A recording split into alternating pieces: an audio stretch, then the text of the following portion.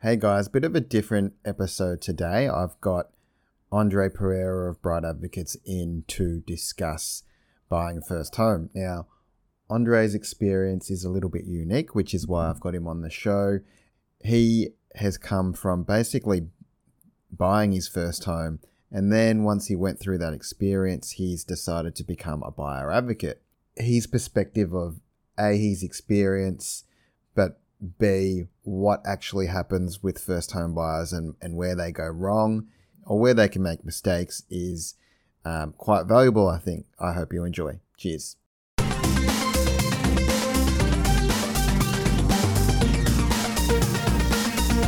Hello and welcome to the First Homeowner Concierge Podcast, where our sole target is to get you into your first home.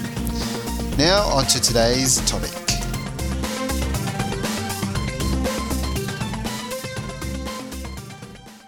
Andre, we've got you here to talk about your experience buying a first home. What is unique about your situation is that you purchased your first home and you went through the experience of purchasing your first home, and then you became a buyer advocate. So you've kind of got a really unique perspective on how this works. Let's just roll back on your experience, firstly through the purchase, and then obviously why you've become a buyer agent as a result of your experience buying the property. Take us back. Yeah, thanks, Will, and thanks for inviting me. Yeah, definitely that first experience buying our first family home was crucial in career in becoming a buyer's agent. And reflecting back, when we don't know much about property, we start to read things, listening to things, and the first thing that we come across is these investment strategies like renovation, subdivision, etc. And we can get a bit caught up of what that actually means and what it actually takes to do those things. So in a way, when me and my wife, we were looking for first family home, I had this investment mindset, but I actually didn't know what it means and to buy a good investment. Yeah. We started by looking at the low end of the market. At that time, 3-bedroom home around Frankston, they would sell for that 500,000. And as a first home buyer, and I think that's a mistake that a lot of first home buyers do, is because it's a bit unknown, there's a lot of unknowns in buying your first home. We always want to play safe, and a lot of times to play safe is to look on the cheap side. So that's what I was doing a lot. I was looking on the cheap side of the market and just trying to find a cheap deal, right? And one thing that I was doing, because I knew that the value is on the land, I was actually calculating the price per square meter.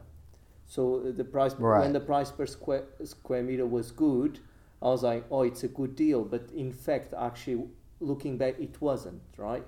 Because buying land just for the sake of land, it's not a good first home. That's something I've realized. Right. So you were looking at it more as kind of with an investor mind and boiling it down to price per square meter. How many properties do you reckon you did that with? Maybe 5-10 until we got ours. We missed out on a few. Also, there was one that the building and pests came with structural damages and we pulled out. But so I feel like looking back and analyzing back, I think it's very important to be clear what type of property you are looking.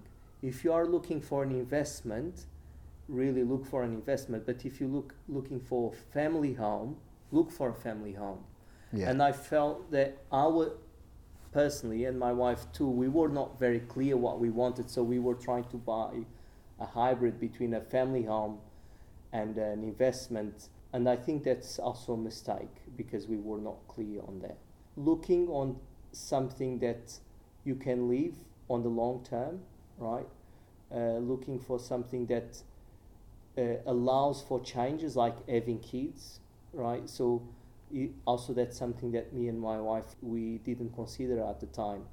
We bought a 2 bedroom thinking it's okay, but we outgrow it quite fast. After one kid and another one on the way, we realize, oh, actually we have to upsize. Yeah. So also considering those changes, it's important. Yeah, I think it is hard now because as time goes by, property goes up more, and some people actually do think ahead and they're trying to plan for this stuff, but realistically, where we are, you're paying 850 grand for that, whereas a lot of first homeowners now just can't afford. Times change, so it really depends on what your options are, but That's I right. guess you're saying, by the sounds of it, you had a few options and really you only looked at it from one angle. And the cheaper option, yeah. Yeah. And there's nothing wrong in buying a stepping stone, right? Yeah. And if that's what you can afford, buy the stepping stone. But if you're buying the stepping stone, understand what's the exit strategy. Yeah. What can you do to upgrade to your family home later on in the future? Can you renovate, or can you make a room? Can you make a living space an extra bedroom so your family can last long in the property? Is in a good location that you like to live in, right? So understanding the exit strategy is very important in buying the stepping stone, which a lot of home buyers will have to do. Yeah.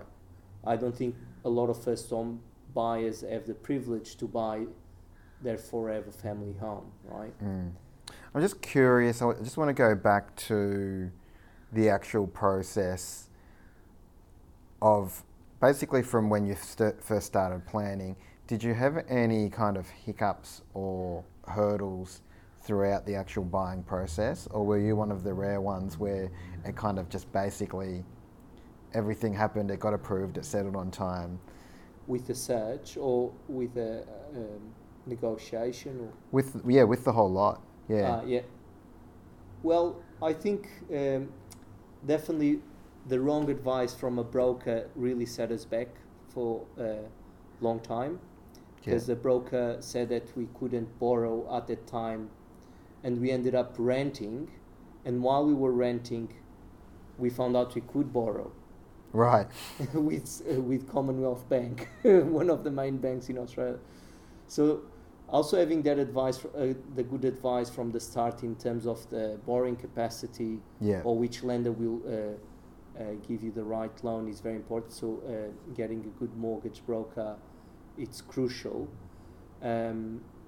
And after from the search, I think it's keeping in touch with the agents, inspecting properties if you can during the week. And one thing that I think is very important for first home buyers to understand is the process. To make it very clear what the process of buying a home looks like. And that's something that we didn't know. So the fact that we didn't know the process and what were the action steps in purchasing a home make the whole process very stressful, and also we were always scrambling for things at last minute. I think that's one of the things I see from my side of things is that if people don't hire good help, so a good broker, like you said, or a good conveyancer, then they are relying on themselves to understand everything. That's right. And this is a very important point, right? Because a first homeowner is not an expert in finance, is not an expert in property. They don't know about this stuff. There's some sorts of people that want to know everything to feel comfortable, to try and control the situation. Yeah. And that's fine. But you should always acknowledge that you actually are not an expert. And if you try and control it, then the probability that mistakes are going to happen is going to increase. So what you actually should do is put good people who are experts around you, so that if there's something to worry about, you get told about it. So that's what I find with the clients that generally have a good experience is they just say, "Well, we just want to know what matters. We trust you. You're on top of things. Tell us what we need to know so that we're not making any massive mistakes." And generally those types of clients are the best clients that work well with me because I take care of them. I'm running a small business, so I've got a reputation to uphold. Bad Google reviews don't look good. So that's what I find. I find people have a really bad experience because they just don't have the assistance there to make good decisions. And when good decisions aren't made in a process that's generally involving, $500,000 or so, bad things can happen. And that's when the stress piles on. Understanding the process and understanding what professionals are responsible for certain parts of the process, right?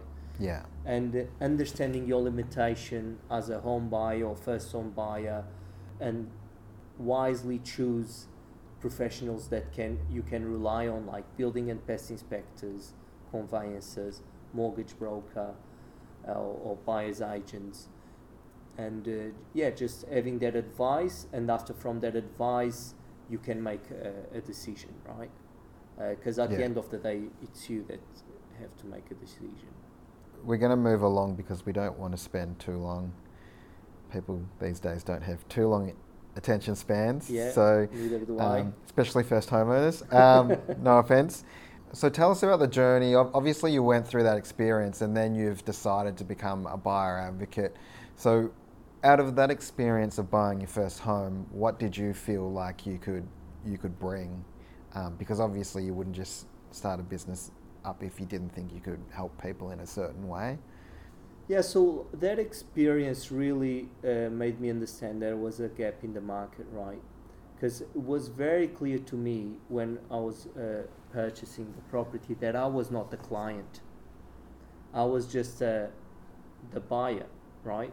And the client of the real estate agent is the vendor, and that's who are they representing. And for me that was clear, and I realized there's a gap here in terms of someone representing the buyer.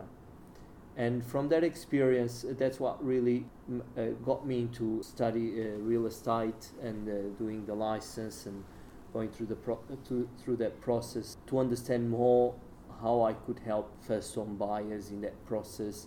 How could we guarantee a good result for them, right? So, and by the buyers having some representation in that transaction would make a more fair game for both parties, right? Yeah. That's something I understood. That's something I resonate with. Yeah, that's how I help my clients, also representing them and negotiating on their behalf. And I'm very familiar with the process. I'm very familiar with also the negotiation strategies that agents use to also bring more money to the table. So just being aware of it, and it's the first step to kind of having a good outcome. To close the show out, let's go over, what do you think the main thing is that first home buyers need to do or know? What's the most important thing when it comes to buying your first home? Firstly, I think getting ready financially, know how much money you can spend, understanding your repayments too, and after from that creating a clear strategy of what they want, right? If they want to buy their first home so they can buy an investment property later, just really understand that process, understand how it looks like, what do they have to do to achieve that, and after that, by having that clarity, they can narrow search better, right? So they can start identifying pockets and identifying properties that would suit their strategy. And if your goal is to have a cute little home and live there for the 10-20 years, that's your strategy, right? So everybody has a strategy. So but having that clarity, and after from that really understanding the process, and from that process also consulting with professionals that are responsible for different parts of the process, and just relying on them to have good advice and clear information. Excellent, mate. Yeah, I'll chime in because this is my podcast, so I'll have my 2 cents. Yeah, I think, and people that would have seen my other content, you've just got to get started somehow. What a lot of people do is think, I'm not ready. And that's fine, but to get ready, you need to take the first step. And the first step could be anything. It could be talking to your parent, but generally for most people, it's actually getting in touch with an expert. And generally that's the mortgage broker, because they are setting up the finance, and to set up the finance, the broker needs to be there at the start and through to settlement. Yeah. So you need to sort your finance out. So whether that's with a bank or with a broker, that's the first step you need to take. And quite often it's just momentum from there, because the broker's saying, well, this is what you need to do next. This is what you need to do next. Yeah. And all of a sudden you're just following directions, and next thing you know, you've got a pre-approval and, you know, it's time to go shopping. That's right. So it can happen amazingly quick. I remember when I bought my first home, that was like 2009. So I can't remember it very well, but I actually just remember sitting in it in the kitchen going, like 2 days after it settled, I had no furniture in there yet, and I was just thinking, oh, how did this happen? I'm an adult now. I've made it. You're responsible. You have a mortgage now. Yeah, I know. Now I've got a lifetime of debt.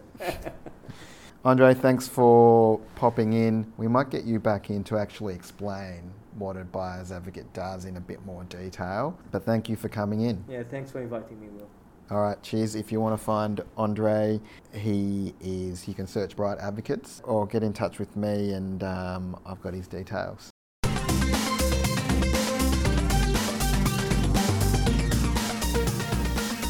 Thanks for listening to today's episode of the First Homeowner Concierge podcast. If you've got any questions, or you would like to get into your own home, or you just want to stalk me online, you can search Will Bell Mortgage Broker on either Google or Facebook.